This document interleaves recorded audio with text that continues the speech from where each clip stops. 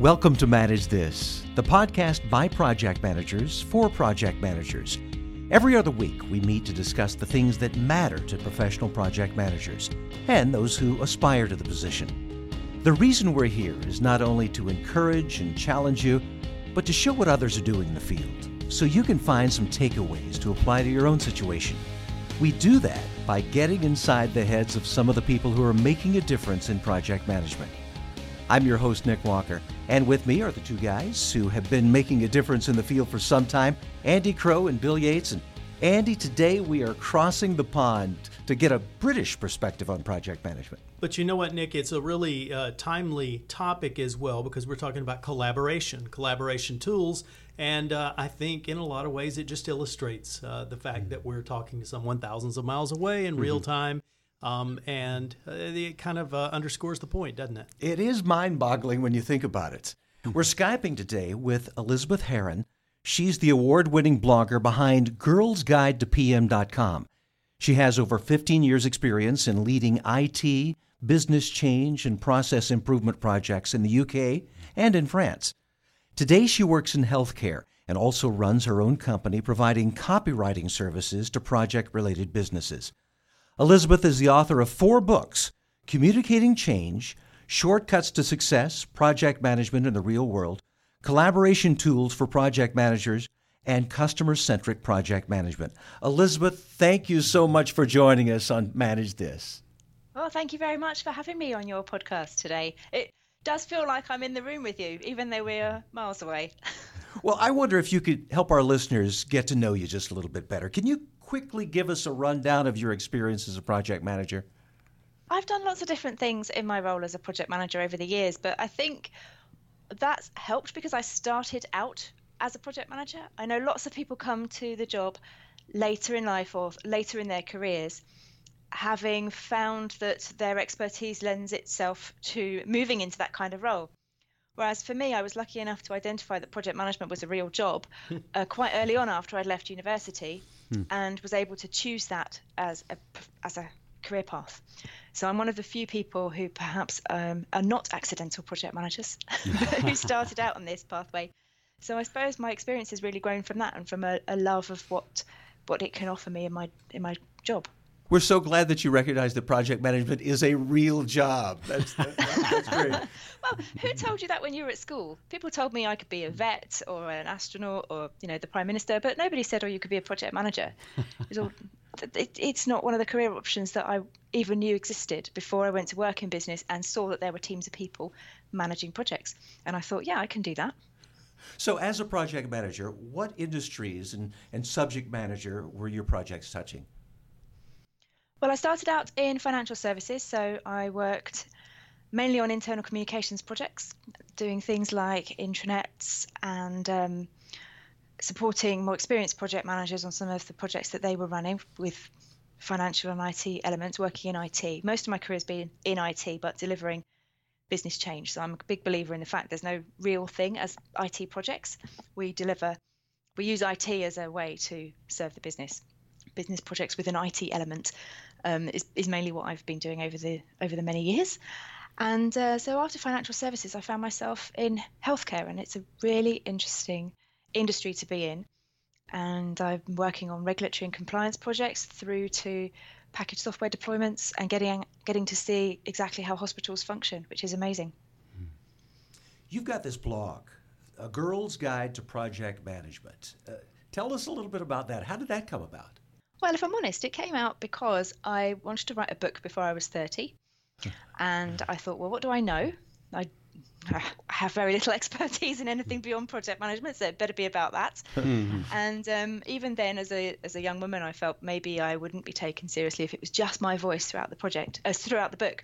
So I based it on case studies. I gathered case studies from people across various different industries and then wrote up the theory. And that was my first book, The Shortcuts to Success one that you talked about. And when I was looking at how I should support my publisher and how authors market themselves 11, 12 years ago now, I heard about blogging and I thought, maybe this is something that I should be doing too. I love writing. Why not give that a go? So it started really as a way to express my own voice about project management with a view to thinking that my book was coming out in a few months' time. And I wanted to take a specific angle about women at work in the project management field, because I worked in a department where it was mostly female project managers. And yet whenever I went to conferences, whenever I saw the mastheads in trade magazines, they were always men. Even today, if you go to a conference and you see a panel discussion, you might even not see women on the stage at all. I saw the lineup for a conference recently, and it was just all male speakers. They were all brilliant people, but the lack of female voices wasn't there on the internet and in the sort of project management, the kind of public face of project management. And I can't pretend that I am the public face of women in project management. That would just be ridiculous. But I did feel that there was space for a more female take on what it's like to be a woman working in the field. So it's interesting that you say that there are plenty of women in the field. It's just Yes. that maybe they're underrepresented in the in sort of the public eye. Yes, I think that's true. I think that's changing. Certainly when I started blogging 11 years ago, there were very few female voices writing about project management online and in magazines. And it is changing. So we are seeing more variety, not for variety perhaps isn't the right word, but more diversity in the voices online and at events. And even now, if you go to events, if you go to conferences, I think the mix of people in the audience is not always represented by the mix of people that you see behind the podiums. That's true. Elizabeth, I love your passion for writing, whether it's a book or a blog or speaking at a conference and presenting ideas. And one of the things that you do as a writer and researcher is you look for emerging trends. And again, my background is a lot of IT projects as well. And IT is all about bringing about business changes. I like the way you set that up. Where do you look for these trends, whether they're IT or just other new ways to do project management and to work smarter? Where do you look for these emerging trends?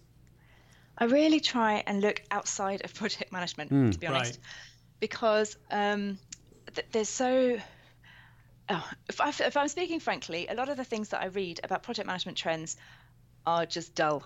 Are things that might have been a trend 10 years ago, but don't feel to me. They may still be a trend now, but they don't feel cutting edge or exciting to me. And I remember reading something about post-implementation reviews in a piece of literature that was designed around what project management is going to look like in 2020. And it was about, when we get to the end of the project, we'll do a post-implementation review, and then this is how we know whether we've done a good job or not. And I thought, we don't even do that now with agile retrospectives and with the approach I take to try and get customer feedback throughout a life cycle of a project, so you can correct as you go. Even PMBOK version 6 talks more about lessons learned than that did. Right. So I think things are moving on. So in order to answer your question, where I get it from, I try to look multidisciplinarily. Is that a word? So I try to read really widely about management topics in general. And what I think is really interesting for technology trends is what's happening in consumer marketing space. So what we see happening online for the way consumers interact with websites about how they buy products, for example, we will see that trickle down into how we work. And we've seen it with things like bring your own device, where people have better technology at home to do their own phone calls with than they are given in the workplace. So we've got people with iPhones at home. A few years ago, you had an iPhone at home and then you had a BlackBerry at work, right. And the discrepancy there. And we've seen it with collaboration tools as well. So when I first wrote social media for project managers, it was all about how do you harness the power of technology when your tools are really not good enough to do it yourself. And then in the intervening 5 years or so before I updated the book, collaboration tools moved on massively, project management tools moved on massively, because they were looking at what Facebook was doing, looking at what things like Slack and Yammer and all that kind of stuff, and bringing all of that functionality into project management tools. So I look at things like Social Media Marketing World and Content Marketing Institute and look at what people are saying about how people are interacting with information, because that's basically what we do as project managers. We're looking at getting the right information to the right people, unblocking problems, giving them what they need to get the job done, and kind of keeping the flow of information going all the time. Elizabeth, I identify with that multidisciplinary approach. You go back and you look. There's a great book, and I cannot recall the author's name right now, but called The Medici Effect. And what it's about is how the Medici family in pre-Renaissance Rome started bringing in poets and scientists and musicians and artists and people from all kinds of different disciplines together. And that jump-started the Renaissance. It wasn't one. It was when they started sharing ideas and getting inspired by each other. You know, we have had a guy named Joel Neeb, his nickname is Thor, on the podcast before, and he came out of the military. But he's brought a lot of fascinating things about combat flight and mission-critical activities into how do you do debriefs into a project. And so there's a lot of applicability when you look at the way other groups, completely different than project managers, have solved some of these problems. I think we need to do more of that. I mean, that is a fantastic example of where if we look across different fields and just pick the best of what works for us in a particular environment, then it works. I'm a big believer in the idea of tailoring the approach that you use to be fit for purpose. Well, and yeah, to that end, I worked on a scheduling problem with a hospital one time, and we were applying some of the tools of project management to that, but it took on a completely different flavor in the way that they were scheduling patients in and out. And then it was interesting to take some of those same things and apply them to a transit problem, a scheduling problem in our transit system here in Atlanta. And again, it took on a completely different flavor, but a lot of these interesting things apply from different ones that you'd never expect before. So I like that.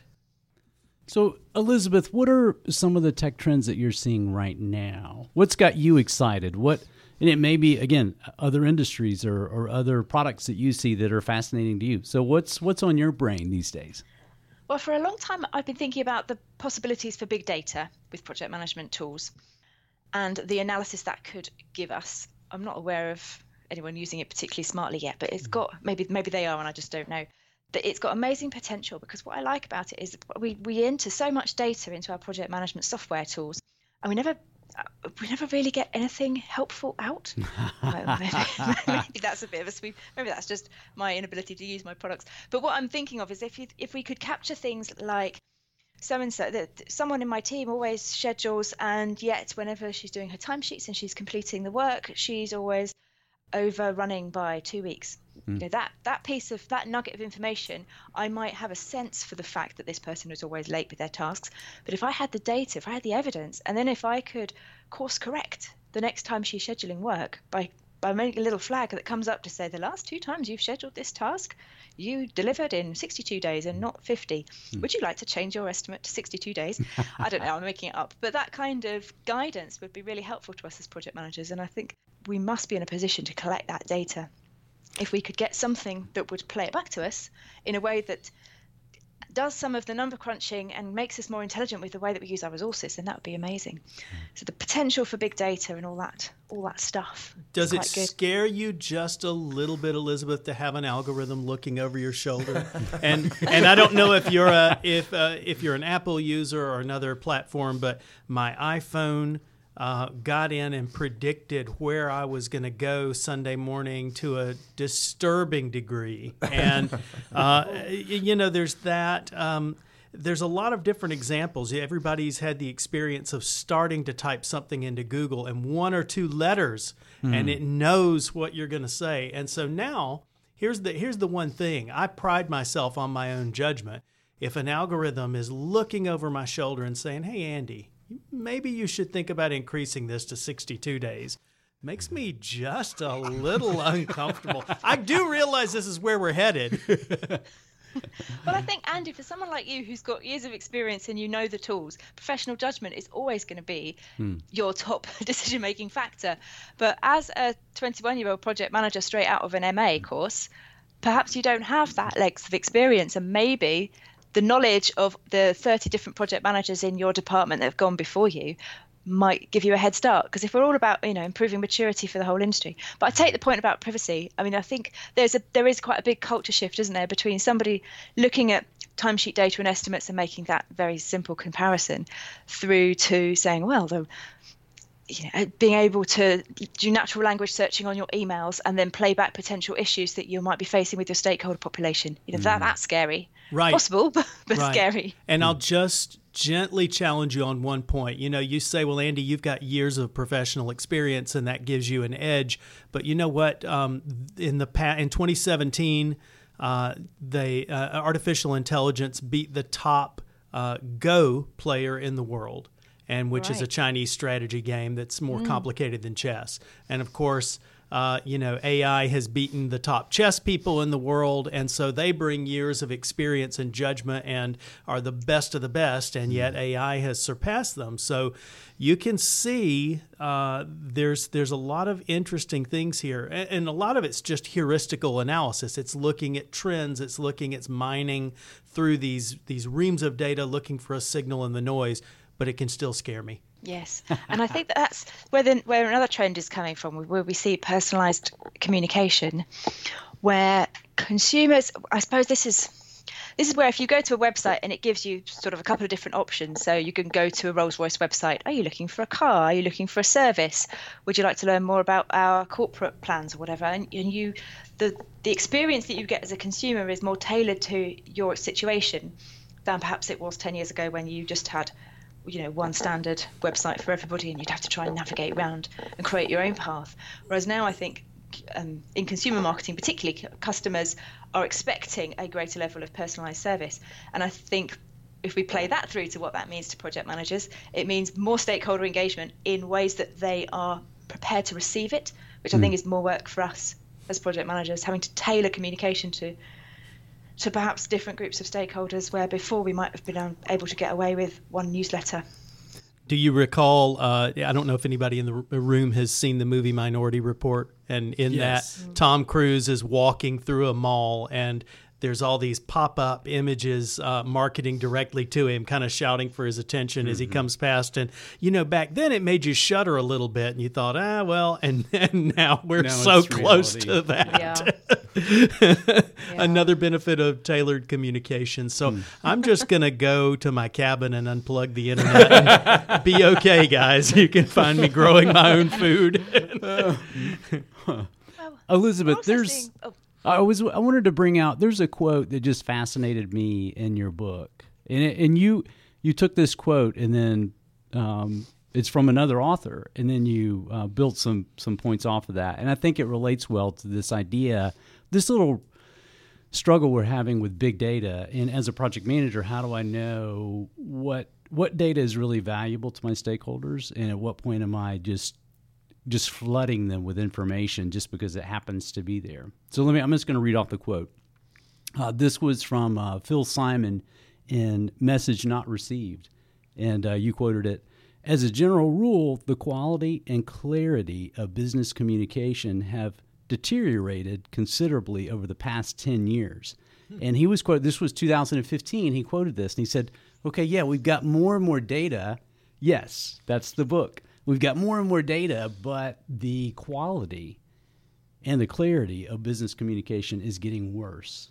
So how, as a project manager, how do we deal with that? We've got all this juicy data that we can provide to stakeholders. How do we make sure we're giving them something of value?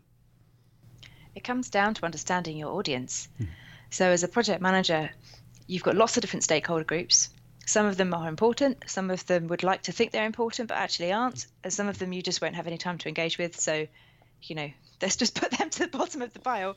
If you're realistic about how much time you've got in the day to spend on stakeholder engagement, I could spend all day doing it and still never get through everybody. So you have to prioritize your audience, and you just ask them, what would you find valuable? And I know that I find a huge resistance from people to actually go out and have conversations with stakeholders about what they want to see in their reports, because they have PMO reports that are standard and they think, this is what I need to provide. But actually, in a dialogue with the people who are reading the reports, if you're not giving them what they want, all you're proving is that you're producing a report every month. And really, if we're reporting, it needs to be because we're giving people the information they need to make decisions, which may well be to do nothing because the project team has got it all under control. Or it may be that we need them to step in and step up to deal with something. So I think it's about understanding what you think they need to know, what they think they want to know, and finding out a way to match those two together so that you're giving people the information they need to do their jobs and not any of the other stuff. I want to contrast that, two things associated with that. One is, a lot of communication these days is being driven by compliance. So it's now what you just mentioned, the PMO has a set of standard things that they require. So if I'm going to be compliant, I have to issue these well, nobody may care about that information, but the PMO has mandated that it has to come out that way. Think about the flyers. If you get a prescription drug, there's going to be a package of information folded up inside the box, and you pull it out. Nobody reads that. Nobody reads that. But yet I have a friend who's a lawyer, who's an attorney, who's litigating a very complicated case based on what was in that package of information. So you've got that. And think about the tailored aspect on the other side. So back to Apple, and I guess I have Apple on the brain this morning. But when I pulled out my iPhone, it asked me a few things about what I'm interested in and what news sources I like, and I can tailor that as I go. And now that's dangerous too, because it's only feeding me news stories that I like or that it believes I want to see, which isn't necessarily good for us. To be on that kind of a starvation diet. But it's interesting that you want to connect with stakeholders and give them relevant information that's meaningful to them, as opposed to just spewing out a one-size-fits-all communique, kind of like the insert in the prescription box. Elizabeth, I think this is a great opportunity too to kind of pivot to your book, Collaboration Tools for Project Managers, because I feel like there's so much practical advice in that book for PMs who are wrestling with these kinds of questions. What tools should I use? How do I pick the right ones? How do I tailor it to the audience? Tell us a bit about what inspired you to write that book. Well, I was doing a presentation at the PMI Global Congress with some friends, some colleagues who were also online people, bloggers, and podcasters. We were doing a bit of a panel presentation about the kind of things that social media had to offer us as a project management community. And we prepared our presentation virtually or on conversations like this and on email, and just met up when we were there at the event, because we were all based all over the world. When we got into the room, we were all a little bit nervous about how this was going to go, because it seemed a little bit trendy for the environment. But it was standing room only. There were people squeezed in at the back. And after seeing the reaction to that room, it made me think there is an interest here. There are people who really want to learn about how best to collaborate in teams, how best to communicate with technology, because you can't just take a collaboration tool and switch it on one day and think that that is enough to magically improve everything in your workplace. So I suppose it was inspired by that, looking at the reaction and talking to people who were interested in the topic and wanting to learn more, who wanted more than just a 45-minute, 1-hour conversation in a conference room. And so that started me thinking about what would it look like if it was a book. That's excellent. And it's I encourage our listeners, check it out, look for this online. We'll obviously look at the transcript and get the exact reference. But the book is a great resource, because I like the approach you take in both describing the purpose for, okay, why are we talking about this topic and how can it be helpful to me as a project manager? And now let's get specific. Let's talk about specific tools and their strengths and weaknesses, and how we may overplay a tool or not know some of the features that could be really beneficial. So well done. Thank you very much. You bet. How do you determine which tools work best in a given situation? I used to think that was a really easy question, but now I don't. What tools best work? There's certain things that lend themselves well to certain use cases. So as lessons learned repositories for knowledge sharing, a wiki is always going to be my first choice. But if you're looking at a tool that will help you collaborate with your team members, then I think there's hundreds of them, thousands probably. The most important thing is to look at what functionality you need in your tool, and then do a bit of analysis of the marketplace to find out what things, what tools have that functionality. Because what I often see, and I've seen in companies where I've worked, is where we've gone, oh, that's been featured in the New York Times, that must be good, we'll try that for a month. And then you try it and you think, actually this doesn't do what we need. But you then get into a situation where you'll just try a bit for a little while, or you end up with sort of tool overload, trying too many different things. Whereas if you have a list of, as with any project, it's just a project, isn't it? Implement a new piece of software. Project managers do this all the time. Why can't we do it to ourselves? I don't know.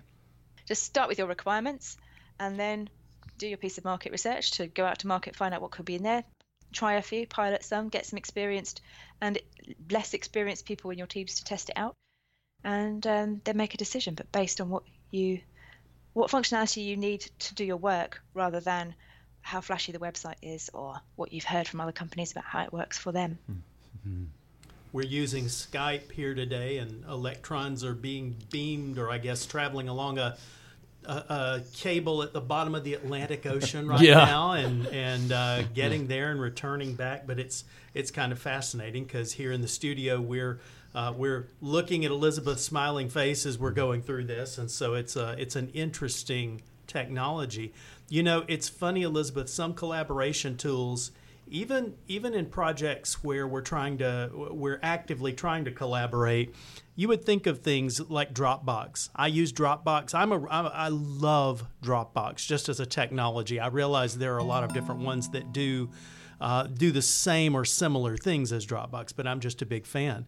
I've found that Dropbox is too complicated for some people, believe it or not. Mm-hmm. I'm on a project right now, and the person with whom I'm collaborating just struggles with Dropbox. So we're emailing around gigantic attachments, which is causing its own fun. You can imagine, Bill, that's bringing out the best in me. That's right. It's interesting, though. I like what you're saying, that you have to tailor it for what works for a given team. Yeah. And that's very true. You really do. You really do. And I think the bit of the book that I get asked to talk about the most is exactly that, is the readiness assessment. It's how do you know if your team is even ready to do this? Because, like I say, you can't just pick a tool. The PMO just can't make the decision and say, off you go, now use it. Because if your team is not a communicative team, doesn't have a culture of trust and openness, isn't interested in knowledge sharing, is very siloed, putting a tool on top of it just makes it all worse. And if your team doesn't have the computer literacy skills to be able to use Dropbox, then perhaps a collaboration tool is a little bit of a step too far for them, or they just need more support, training, induction program, buddy up with someone, that kind of thing to help them over the learning curve. Well, and I'm not. We're trying right now to implement and experiment with Slack over here. Interesting process, but one of the things I find is that I don't like a lot of constant interruptions, so I'm not good with the sort of back and forth background chatter. I think a lot of younger people, they live in that environment with instant message, and they task switch quite readily, and I like to think I do too, but I find it to be a distraction. So I'm still trying to figure out how to use Slack for my work style, as in addition to our corporate work style. Yeah. I can relate to that too, Elizabeth. I was thinking, I just jotted down before our call. So I've just been at work a few hours before our call. It's pre-lunch. And I've already used Skype, Trello, Slack, of course, all the Microsoft Outlook, et cetera, Google Drive, Google Docs, and Dropbox. And, some of these are different tabs on a browser, right? It could have Slack and Trello running at the same time, Dropbox as well. And just trying to figure out what is the right balance for me. Right. So much of it depends on the type of work I'm doing. There are times when, as a project manager, I'm a bottleneck for several key decisions. So I need to really stay actively engaged in these environments to make sure I'm moving the ball forward, making decisions or allocating, delegating things properly. There are other times I need to disappear, go to the cabin, so to speak, and get off technology so that I can focus and get something done that I'm the key deliverer of. So that's a lot of decision making, right? It takes some experience to figure out what's the right tool and what's the right rhythm with it. I think a lot of project managers suffer from information overload and stress as a result of that constant interruption, constant bombardment. And when people email me because they've read an article about it on the blog, I often hear, how do I cope with managing multiple projects? How do I stay on top of everything? I'm falling apart. This is the biggest concern I get from project management readers. It is exactly that. And I wish I had a magic wand to make it go away, but it is all personal discipline, or knowing what works best for you, or having that time where you're focused and you've switched off your other things, or being open to the fact that you are going to get interrupted for the next 5 hours, but that's what your team needs from you for that time.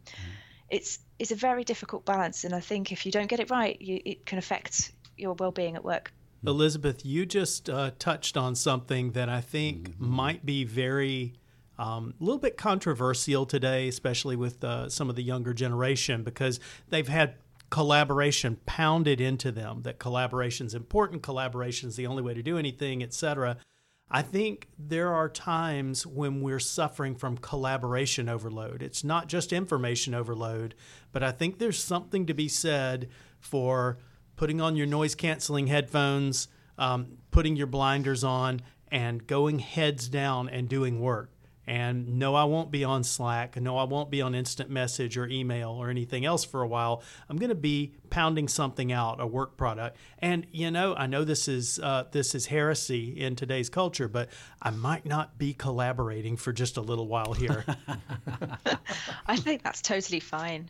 And I think if you don't find that space, it just means that all your real work just piles up. When are you going to get time to update your plans and things? So I tend to book meetings with myself.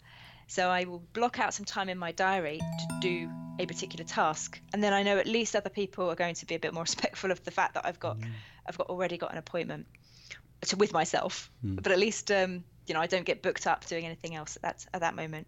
That's good. Elizabeth, I wanted to ask a follow-up just regarding this specific book, the Collaboration Tools for Project Managers. It's a timely book.